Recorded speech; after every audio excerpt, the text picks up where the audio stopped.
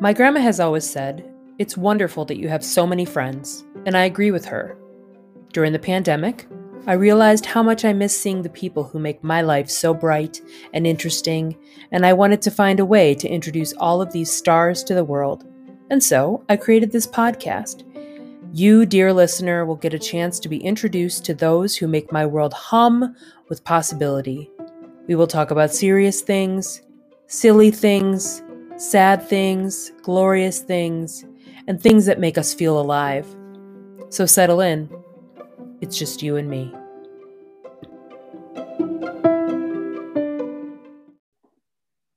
Everyone, hello. We are back.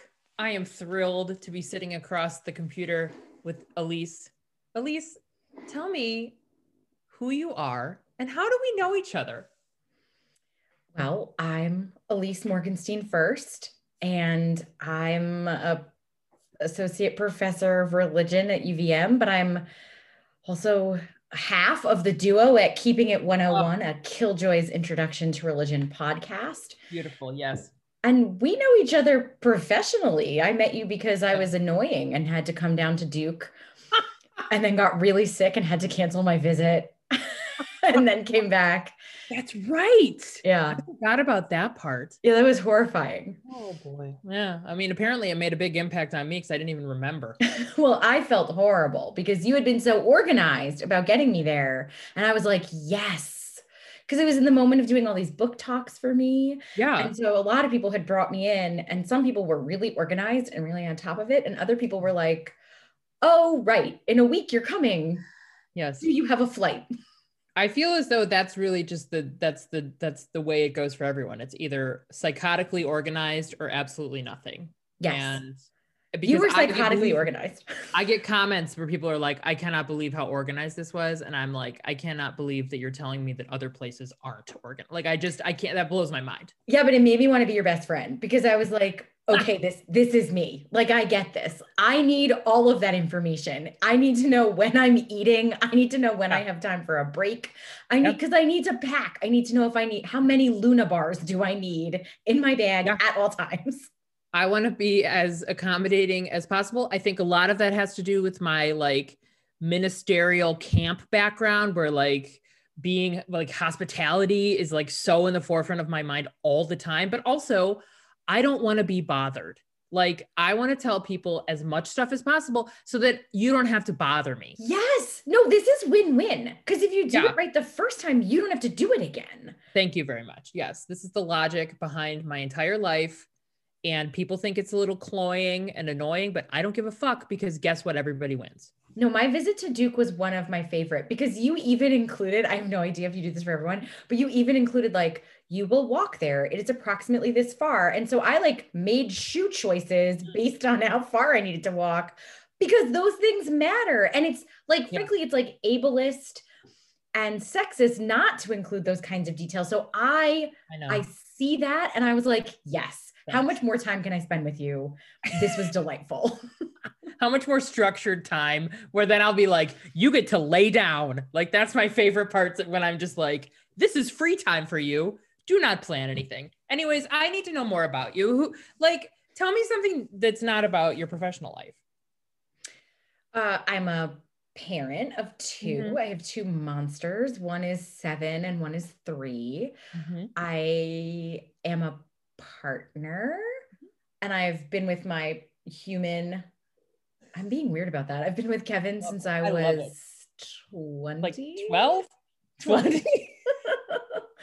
Yeah, no, we're like that annoying college couple that like we dated other people. Then once we started dating, that was it. Like we are dating forever. I'm pretty sure on the first date, I was like, I'm raising my kids Jewish. So if you're going to marry me, here's what you need to know. And it was like, yeah, I'm into this. Like this is the energy I appreciate. It's Kevin Jewish. I don't know Kevin is, as he likes to put it, a nothing.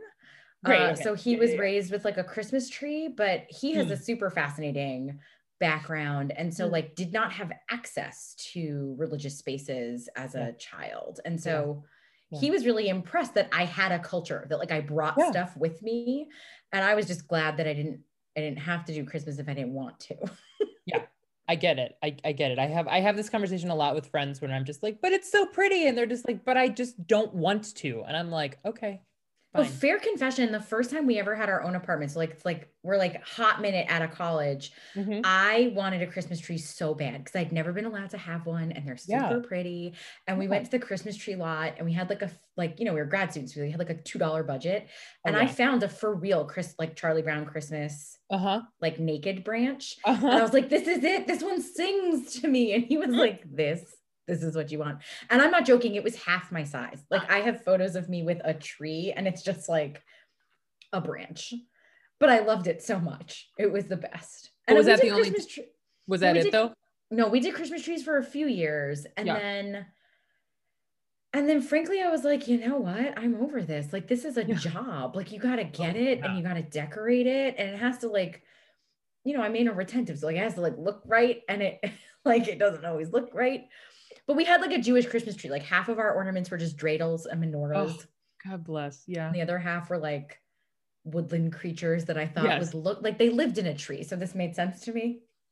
Yeah. I mean, I like that you brought that aesthetic inside. Have the kids ever asked for a Christmas tree? No. And in fact, Sela, my older one, is like just at that age where being like the only Jewish kid in her class is like, forget it. She was so sad. She was so sad this year. Really? Yeah. She did that thing of like She's second grade? second grade. Yeah, yeah, Yeah. She did that thing of like, no one knows about the Jewish holidays. I have to teach them. So we had to like bring in dreidels, which also made me really uncomfortable because I was like, yeah. I'm not into your public school just like letting a random religious kid be like, here's my religious symbology, take it home. Also, it's for gambling. Like, there are many layers of wrong with bringing dreidels to school. Oh my But God. she was like, she really had that like South Park, the lone Jew on Christmas, Yeah. like Oh. hashtag nostalgia song going on. Oh. Yeah, she was like mad. But they also were into, because it's COVID. So we drove Yeah. around on Christmas Eve just to like go look at lights because I was Yeah. like, we need an activity. Oh yeah. Oh yeah. And they were into that. Like that made them really happy. It was like, look at all these lights. This is crazy pants. But the Yeah. whole time her running commentary was like, they don't know Santa's not real. What's wrong with these people? That is very true. That is a true thing that I've had conversations about whether or not my friends want to lie to their children about Santa, and I am very much living into the magic, so I don't think it's lying, but whatever. We need to get to our topic today, and our topic is near and dear to both of our hearts, and that is being a feminist killjoy. And I want you to tell me, what the hell does that mean to you? Well, so I know that for some, killjoy is like this horrible word that people Yeah. used to be told that like you were ruining everything. You were literally killing the joy in that beautiful compound word way. Yeah. And often it was thrown at women, particularly women who were read as nags or wet blankets or shrews. I'm feeling all these words in my heart right now. So I'm Or still crones. That's a good one too. But I love being a killjoy because frankly, I think good scholarship, if you're a really good nerd, everything you should do should be to unpack everything around you and call it out. Not out of a place of hate or a place even of like bitterness or misery, but really out of a place of like raise your game, everybody. Like you're not funny if your joke is sexist. Yeah. It's not funny. You could write better. It's lazy. Next. And it's even the stuff you love. So I think being a feminist killjoy is putting frankly like putting non-men, right? So like women with that X in it, trans people, non-binary folk, everybody who has been systematically marginalized. And then adding to that, like an anti-racist kind of vibe too, and just like calling it as you see it. And when you can't see it, right? Because like I'm a white woman, so I don't see everything. It's not as if I don't exist in racist systems that produce me as a racist. Right. Like it's learning to call yourself out too and say like, oh, that thing I did, that sucked. Yeah. Or like that show I liked, that was racist as hell. I need to really think about that. So how did this happen to you? How did you become a killjoy? Because I think, I mean, for me, there's a journey to this, right? I mean, this isn't just like, one day I woke up and I was just like, I'm gonna make everyone feel like they hate me sometimes. Like, where did this come from? Well, I kind of think if you asked my mom, she'd say, "You're just like this." So I don't like, I think like a word that people used to use about me as a child was she's really critical, but in a negative way. Oh, And I yeah. remember thinking, I remember viscerally listening to my second grade teacher in like a one-on-one meeting be like, Flo, it's my mom's name, Flo. Flo, she's really critical and she doesn't suffer fools. She doesn't suffer fools was a thing on my first grade and second grade report card that I remember. Seriously? Yeah, I remember crying because I did not know what it meant. And my mom Yeah, was like, you just don't like when people are dumb. And that's I true. remember Yes. being like, sure, but it's not just that. And so I remember feeling like, actually, I vividly remember feeling like this was a place of myself that needed protection, that like it was okay that I was mad Yeah. at kids for wasting time in class or people being mean and like not wanting to deal with it or like um being blown off. I didn't like being blown off as a kid, right? Like I'm sure most kids don't like that, but I remember being like, I'm smarter than you're giving me credit for, and I do not like this feeling. And Yeah. so I'm going to yell at you. Like there was a lot of Yeah. finger wagging. I was a very big finger wagger as a child. Um, but I think learning how to be a killjoy, which is less like, I'm a grump and let me tell you about it, and more like, and also less about some sort of like bonkers, I don't know. I don't like the phraseology of like internal moral compass because like we are not individuals. Our moral compasses come from places. Mm-hmm. But I think a lot of it was honed in the home I grew up in Okay. and then brought out in places like uh social justice clubs and activist networks and places that I was exposed to as a kid because my family is like a union family Yeah. and like organizers. Yeah. But then I got to college and it was like, oh, oh, all of my classes are just this thing, this critical thing. And like, I like this. Yeah. And so it was like having that fostered in me in really in a college setting, but certainly before that in different ways. Yeah. And so, you talked a little bit about your family. So, do you think that your mother would consider herself a killjoy? No, not even a little.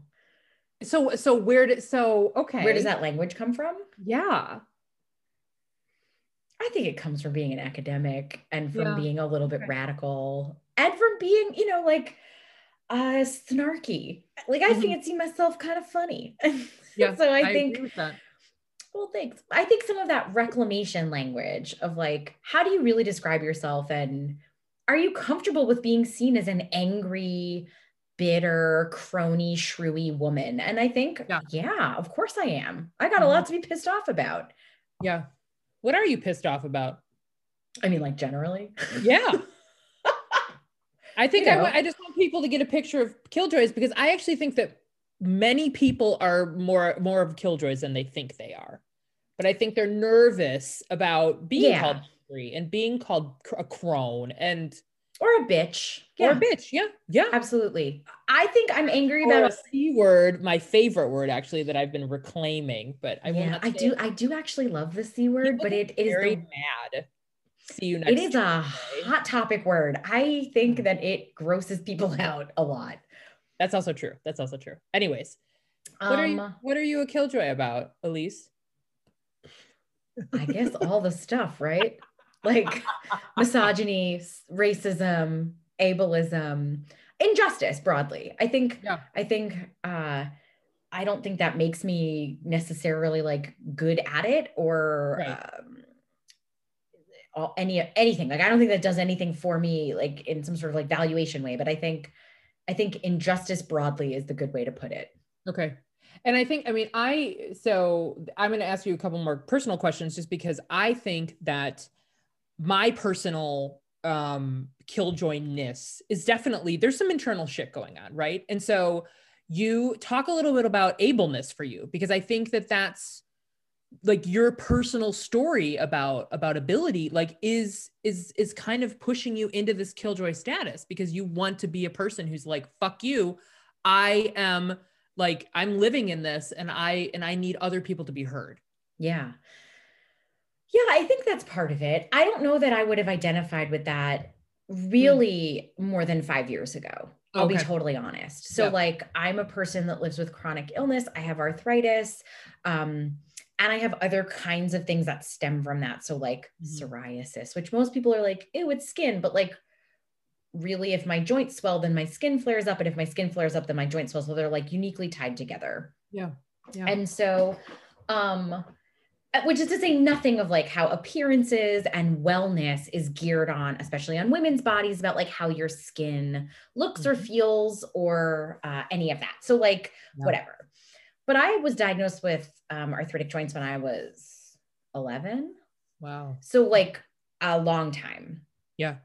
But I am in my soul an asshole. And so so I'm going to keep digging, and you're going to be like, no, like you don't get it. I'm really an asshole, because great. Like at 11, I had all this like pain, right? And everyone was like, you should stop doing things like playing soccer. And I was a really competitive athlete. Yeah. And so I was like, fuck you. I'm not interested in that. I'm gonna keep playing. And so a lot of my drive is a real, like, you told me I couldn't. And so now I am.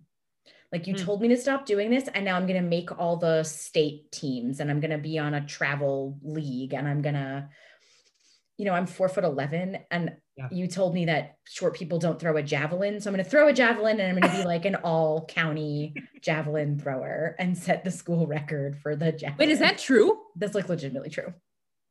Wait, you threw javelin? Yeah, I did. So did I. I also threw a shot put, but not well, because I'm 4'11". Yeah, you don't well enough to score points. Like, not bad. Yeah. But like that is who I am in my soul. Like, don't tell me I can't, because then I will happily do it, and I will like with a shit-eating grin, like show you my trophy when I'm done. And so I think I have this really hard relationship with my body. Okay. Because like you asked the question of like, where does this come from, a place of like ability? Yeah, because I just assumed, but I'm wrong, and that's fine. You're not totally wrong, but I think it's actually like a back door for me. Okay. So like I've got all of that, and I've had all of these surgeries for other kinds of like issues. Yeah. And so I've got these like dual things going on where like my body has actively tried to thwart me, and I have so like I talk about my body as if it's not entirely part of me, which is like a classic thing in chronic illness. Yeah. But I simultaneously can like, or did run like half marathons, and do really like, I do like spin classes all the time, and like prided myself on being able to do like long hikes, long walks, competitive sports, like being really athletic. And so I think I have this dual sense of like my body, the athlete's body, and my body, the chronically ill body. And I am well aware that those things can live together. But I don't think I came into the language of ability and disability, particularly around chronic illness, until like 5 or 6 years ago. I'll be totally honest, because it really was like, this is private. This is not a thing I talked about in public. This was not a thing that I showed anybody, because don't show weakness. That's insane. Why would you do that? That's not how you win this game. Right. And you don't stop. If the coach says, go give me another lap, you don't say, I can't feel my knee right now. You say, sure, I'm on it, because I'm a good player. And so I don't think all of that internalized, do more, push harder, because I was always capable of doing more and pushing harder, even if it cost me some. I think that relationship isn't something that I really started critically thinking about until, I think until just after my daughter was born. So maybe like 6-7 years ago, tops. And like, oh, why do I do this? Or why is it so inherent or so like important to me that like my body being in pain is not something that anyone ever sees or that I ever talk about. And it's Yeah. been really conscious to force myself to talk about it. Mhm. Um, Not just because I think you should know I shouldn't be hiding pieces of myself Right. in publics or Right. with friends even, Yeah. but also because like in learning more about ableism, it's like, oh, I fit all of these patterns for doing a number on myself and for really holding others to a standard that's all about internalized shame and dislike and maybe even hate a little bit. So Yeah. how do I expect myself to treat others well if I'm treating myself so poorly? Yeah. Yeah. And so you've talked about this drive that you had as a young person, to say fuck you to the coaches. I'm gonna, I don't care if you don't think I can do this. How has that manifested in your adult life? What do you do now? What do you do now to, like, if someone says you can't do it? Like, tell me a story about that. I think I'm a professor with two kids before tenure. I think, I think With a that's podcast with the and podcast and articles and family we care for and community labor that I do and charity work and the rest. Like I think I'm just obsessively driven. I actually think the Mm, cost of it is like my husband always says, you don't have hobbies. Right? Like yeah. his thing is like you don't have hobbies. You are constantly at 100 and you Yeah. are at 100 in this like productivity. So like there's feminist killjoy behind me, but there's also Yeah. productivity is not a virtue on the other Oh side. man. Cause like these are my like these are the things I need behind me so that I Yeah. have like a memo to self. So I think yeah, I think my drive is really just of course I could do it all. Yeah. And I think Yeah. some of that is about ability. Like your question is actually making me think like, is that about ability or disability? And some of it is. Some of it's Yeah. like, I've had multiple medical professionals say things like, you won't be able to walk after your X age, or you'll Uh-huh. need joint replacement by the time you're 40, Uh-huh. or whatever. And so some of my sense of drive really is like, okay, how many good years do I have? Like, how comfortable am I now? It's never going to feel better. Yeah. And so I can handle this. Let's do it. Yeah. Whew. Man. Do you ever listen to the drive? What is the quote you said? What was the behind, not the feminist Oh, killjoy one, but the other productivity is one? not a virtue. Do I ever listen to it? Yeah, No. what's yeah. No. No, no. That's Megan Goodwin said that to me and was like, girl, Of course she chill. did. Of And course I she was like, eh, maybe. Do you find that you surround yourself with people that are like you, and that people specifically that are killjoys Oh, definitely. purposefully, Definitely. or Yes. that's your crowd, that's your Both. tribe? I Yeah. think I'm at the point in life, and maybe Trump did this. Really like I'm willing to give that man credit for this. I have never been one, as my first grade teacher would tell you, to suffer fools. But after Yes. 2016, I was like, I don't need this shit in my life. I'm out. Yeah. I'm out. And so, frankly, the killjoy part of me is not in my personal life. The people in my personal life are people who bring me just joy. There's no killing involved. It's just joy. It's Right. just folks who feed me and nourish me. And that doesn't mean like sycophants or people who just like, give me a high five. I've got lots of people who challenge me to both be better and do better and know more. And that's in all different arenas, right? Like Yeah. that's parenting, that's partnering, that's the work I do professionally, that's the work I do privately, that's all of it. Yeah. But I have decided that I no longer I don't need to be anybody's professor Mm. in my personal life. I don't need to be anybody's coach in my personal life. Mhm. Like you either nourish me and feed me, or like I'll say hi, but I'm out.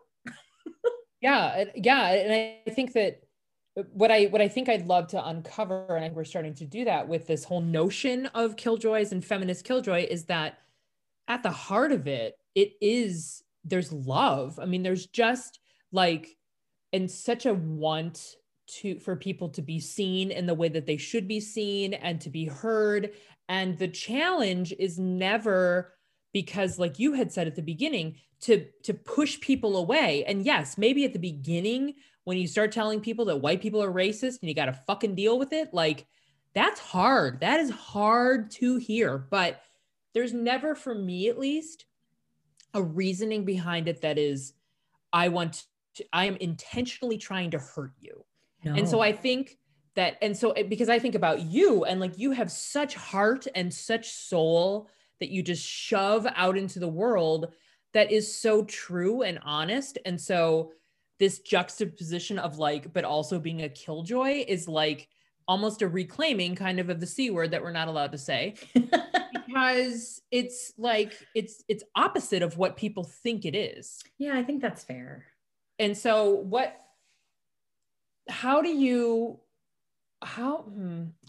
I'm just wondering, like in the classroom, I mean, I know that we were talking more on the personal side, but you know, with your teaching, and I think with the ability that students have to be much more connected to social justice movements because of the internet, because of each other, whatever, because of the globe being much smaller, right? Because we're more accessible.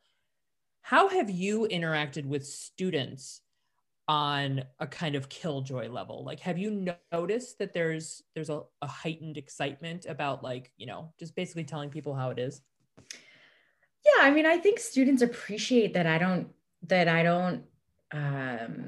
bullshit and I don't tolerate bullshitters.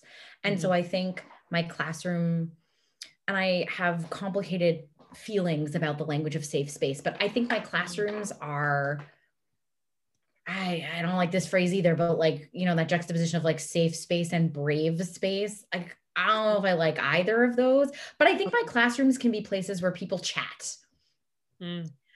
Because I am not someone who lets a bully run usually his mouth. Yep. And I'm definitely not someone who doesn't cut you off mid-sentence to say like, here's what I think you're saying, but here is how you said it. Yeah. And now we need to address the harm that caused. Yeah. And I've spent whole classes being like, cool, we need to undo this work because that is more important. I mean, I say all the time, I love the content I teach. I think the content I teach, right? Like I'm teaching about Islam and race usually, and imperialism always. I think what I'm teaching is important. Yeah. However, I'm also not so vain as to think that students actually are going to remember everything.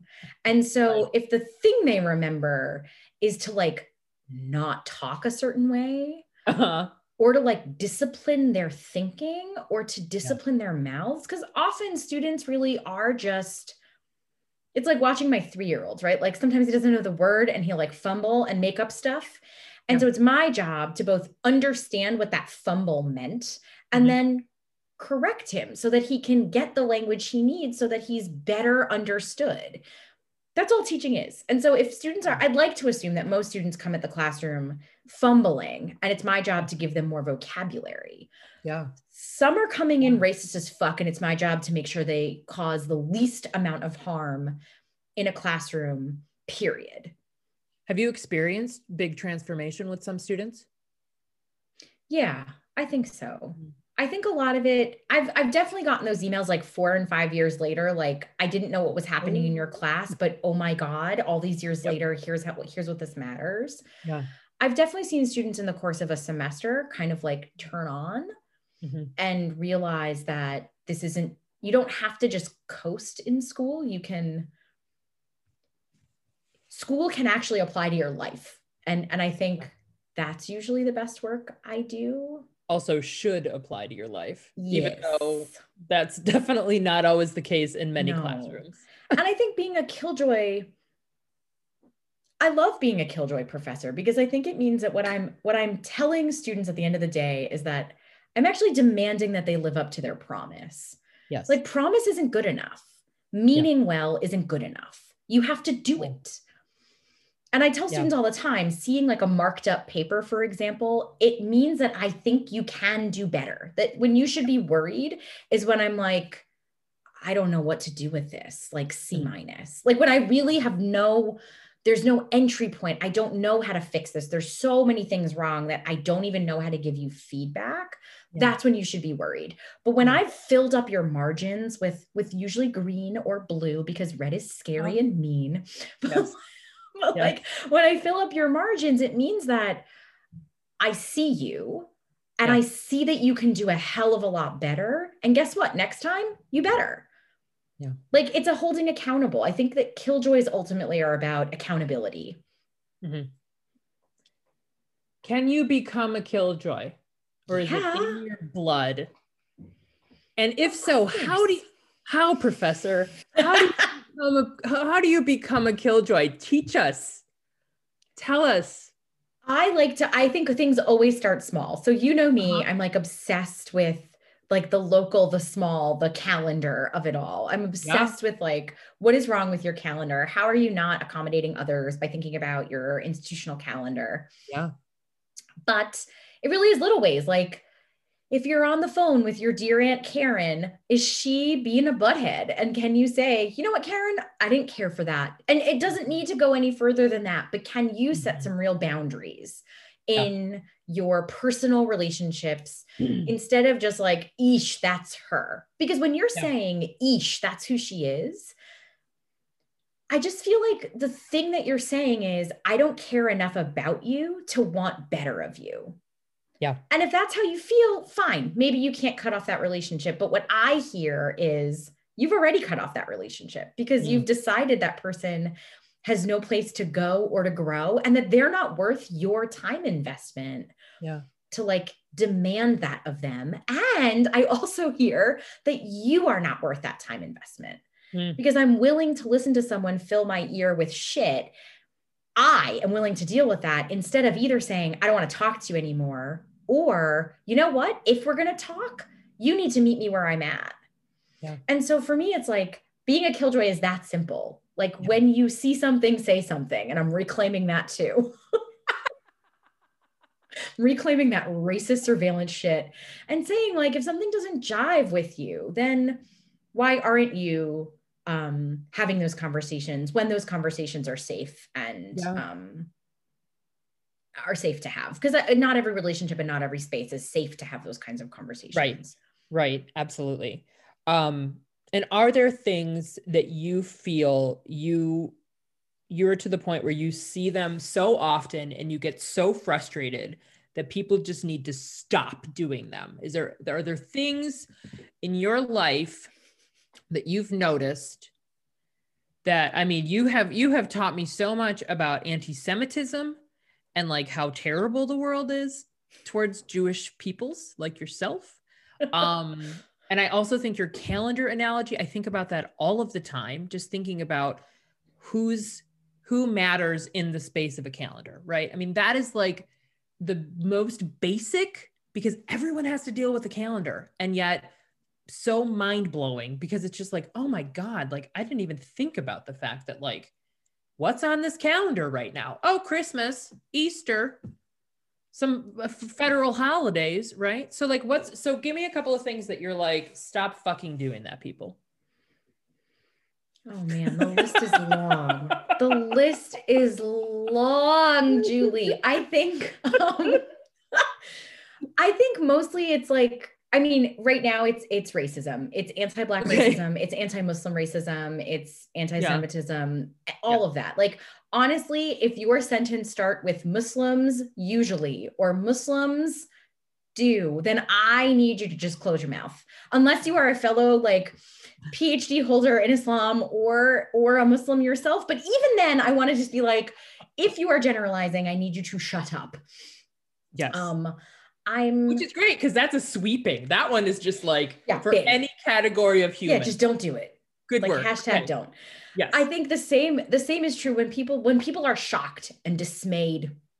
When people are like, how could this be America? No, shut up, white people. You are the only are you speaking specifically of something that may have happened today? We are recording as a white Christian nationalist coup is literally underway in Washington, D.C. Oh God, unbelievable. And people are like, oh my God. Some of them are good people. No, all cops are bad. No. sit down. You No. can't be good in a white supremacist situation. No. You can't. It's the same reason why, like, when white people are like, but I'm not racist. No, honey, No, you you are. are. I am, you are. Yep. That's hard, tough shit. Yep. You might not mean to be. You might even be someone who's doing activism all the time. You are still benefiting from systemic racism. So please be quiet. It's those. I can't I can't handle that. And I'll say, like, with kids in elementary school, the one question I really can't handle is the where are you from lessons. Don't do that. Don't do that. It's inherently anti-Black, because do Black people get to answer that question without being like, I'm like, how does that question go if we're not acknowledging the history of enslavement? And also like, way to erase Native Americans. Because like, where are you from is inherently, it's like the America is immigration. So having little ones in school now, that's a question that I have killed joy in a respectful and meaningful and productive way with their teachers. But absolutely, like, don't put this on. I don't want this on the lesson plan. Yeah. Like, what is your ancestry is even a different question than. Yeah, that's what I was curious about, because I think, like, where are you from? I think a lot of people, I mean, this is like the same with, like, you know, just the whites in general, but like, and they're all of the problematic things that we do. I am a white woman. I think the problem, that's not right, but a lot of times people say, but it's because I'm curious, because I want to know about someone, right? So what's the solution to that? How do you ask those questions without being like, you look different from me. Obviously you are not, quote, from here. So like, how can I get around that by genuinely wanting to create a connection? Yeah, I kind of feel like I guess I'm going to throw it back on you. Like, why is the connection about I don't know where you're from, or like, what does I'm that collecting a United Nations of friends, Elise, and I need to have every country represented. Well, and that's my thing, right? It's like, would you go up to a white chick and be like, oh my God, your eyes are so blue. Are you originally from Scandinavia? You would not. You would never. I know. But you might, like, as we have heard many of our brown and Black friends report, right? Like, you hear people all the time talk about like your skin tone, your eye tone, your eye shape, your like all of that. And then be like, what does that say about you? And it's like, girl, shut the front door. That is so dumb. And so I also think you might have brought up this, I can't remember, but the notion of making sure that if in your language you are saying Asian person, Black person, etc., that you're also saying white, because we need to get away from assuming that if I say, oh, Elise is a nice woman, like if you were Black, my brain would probably make me put that adjective in front of it. But why? Right? I think, are you the one who've said this before? Yeah, because because white people get to be the noun and everybody else needs an adjective because they are a qualified noun. They are a qualified woman, a qualified person, a qualified whatever. And that's true for non-Christians too, because you hear it with Muslim. You could be a white Muslim person and someone will always say, and they're Muslim, or he's a Muslim man, or whatever, whatever. Yes. And so like that normativity, that white Christian normativity, and like cis het in that way too, right? Like it's the same, frankly, it's the same concept of normalizing using pronouns so that it's not just folks who either appear to be gender nonconforming or who are gender nonconforming are forced to use their pronouns, and the rest of us just get cis pass. Like you just get to, like you can assume looking at me like I present feminine, and so therefore you use she, her pronouns. It's that kind of denaturalizing your naturalized assumptions about me. Yeah. I didn't invent that, but I definitely talk about that. I know, but I think it's important. So I think again, as a professional killjoy who wants everyone to be happier and healthier and love each other more, I think that these are important things that, again, like are just little tiny things that happen over and over again. Many may call microaggressions, that that are really actually harmful and hurtful. And that's no good. Yeah. And I think that, you know, when Megan and I on the podcast talk about being killjoys, we often talk about like the editing line, kill your darlings, but we talk about it more like if you can't critique the things you love, then what do you really know about them? Because nothing is perfect. And I don't think killjoys are asking for perfection. I think they're asking for honesty. Yeah. Right? Yeah. Like I can talk about things I love, shows I love, things that have real nostalgia for me, and also be able to say, and boy, howdy, was this sexist and racist as fuck. And here's where it's like really glaring and really upsetting. And here are the parts that really mattered to me when I was 15 or 38 or whatever. Like, I think having that vantage point, it also means, especially as a white woman, you're never off the hook. You don't get to just watch Real Housewives of whatever and like turn it off. Like you have to consume the world around you with an eye towards making good on that promise. How could this be better? Right. Here's the thing, if it was better, it would be better. It's not going to be worse. The comedy would be sharper. The news would be more robust, more interesting. It's that. It's like that the core of it, if everyone does a little bit better, we all enjoy it more. It's not like I'm trying to ruin your comedy. Right. Comedy, I think, gets this a lot, like the like PC police or whatever the fuck that is. And it's like, no, you're just lazy. You're just not good at writing jokes. Like, oh, I'm sorry. Yeah, you're failing and you're mad that you're failing. Yeah. Yeah. And do it better. Yeah. And I think right now, I mean, I think this has been coming and coming and coming for so long, but white people have not had to put their head in the ring if they didn't want to for a very long time. And now I think finally the call is coming from inside the house, and other peoples who are white are saying, no more, I'm done. Like, if you're not going to listen to anyone else, maybe you'll actually listen to me. And I think that that's a really scary place for a lot of people to be, but get the fuck over it. Like, that's where we have to be. And you don't have to take on the whole system. Exactly. Like you start, right? Like you start where you are with what you've got. And I don't think, and like no one's perfect. Like I screw up all the time. Oh my God, I'm messing up every 5 seconds. But like you can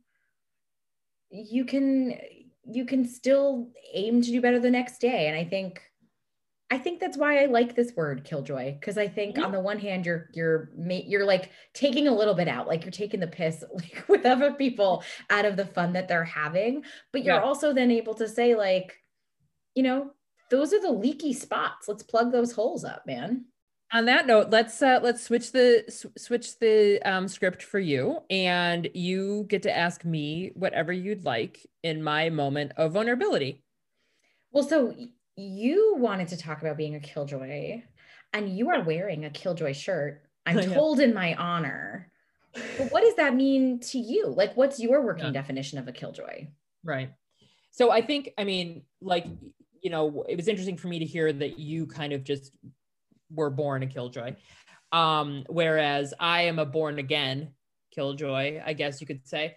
Because I think that graduate school specifically, but also some of my interfaith work really pushed me to realize that like people are really fucking shitty, and like I have a brain and like ability to try to push people in a different direction. And so I think for me, a killjoy is, I mean, very similar to what you were talking about, just the idea of like, we are all in this world together, and critique is not bad, and critique shouldn't be scary, even though we are ingrained to think that it is. And so just because someone says, hey, can you think about this a different way? Or can you realize that like that's actually very harmful to other people? I think that there's so much power in that. And so that's where I really find my love of being someone who's like, I'm not going to stop telling you that you're racist. And if you have a problem with that, my hope, because you care about me and you don't think that I am saying things to harm you, that you would ask me. You would say, you know what, or that we could enter into a conversation so that it's not just like this bitch trying to make me feel sad. I mean, sure, maybe I am sometimes, because sometimes people just need to feel sad. But like for the most part, I am trying to change people through love. And I also think it's really difficult because then in my brain, I'm just like, but you don't know everything and you're not the, the holder of all information. So what right do you have to do this? And I think a lot of it is just because of my experience with people who I know who are like, this stuff breaks me and I don't know what to do. And I feel like if there's a space for me to not take their voice, but to carry their story into someone else's life and be like, listen, this is bad, this is harmful, that's really important. And I think it's a very thin line though, because I think I don't ever want to take, as I said, anyone's voice. I don't ever want to take anyone's power, but I do think that because we're dealing with systems of power, that a lot of times if you realize that like there's a space for you to speak when maybe someone else doesn't have a voice in that space, there's power to that. And I also feel like there's power in then inviting those people in and saying, I've hopefully cleared a little bit of the bullshit so that you can come in. That's kind of what I think about. I mean, that's the real reason why I do the work that I do. That's why I do, like itineraries that say walk 1,500 feet because I don't do this because I'm like, I love to, organize itineraries and all that shit and do budgets, but I do it because every single person I encounter who comes in, and even on the academic side, I have never found anyone who doesn't have passion for justice within, especially Islamic studies. I really, either because they're Muslim and they're like, fuck everybody. Like, are you kidding me? You like, hello, or there's someone who has come into it.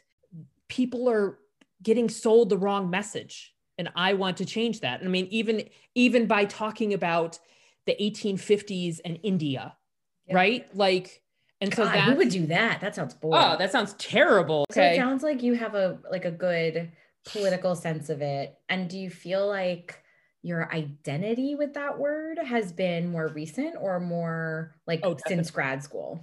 I would say definitely more recently that I've gotten more. I mean, also because I'm just old too, so I don't care as much. Like, that's part of it, right? Like, it's so easy to just sit in who you are and be like, well, oh yeah. I'm like, oh, you don't like me? Fine. Like, I mean, but 10 years ago, I would be like, but how can I make you like me? So we're going to go because that's enough. We've had enough. So everyone, now you're a Killjoy. Like, you've done it. I'm going to send you a certificate. Every person that listens to this, but the certificate is just, it's just in your heart. Like, it's not a real certificate. No, it's not real. I thank you so much for being here with me in this moment, in this weird day moment that we had. USA, America, A-okay. USA, USA, okay. American. Oh, you did it! Well, that's it. That's the pod. We did it, everybody. Good night, everybody. Wow, Ameri, you did. That's it. Thanks for having me, Julie. Elise. And I will, I don't know, probably talk to you in the end.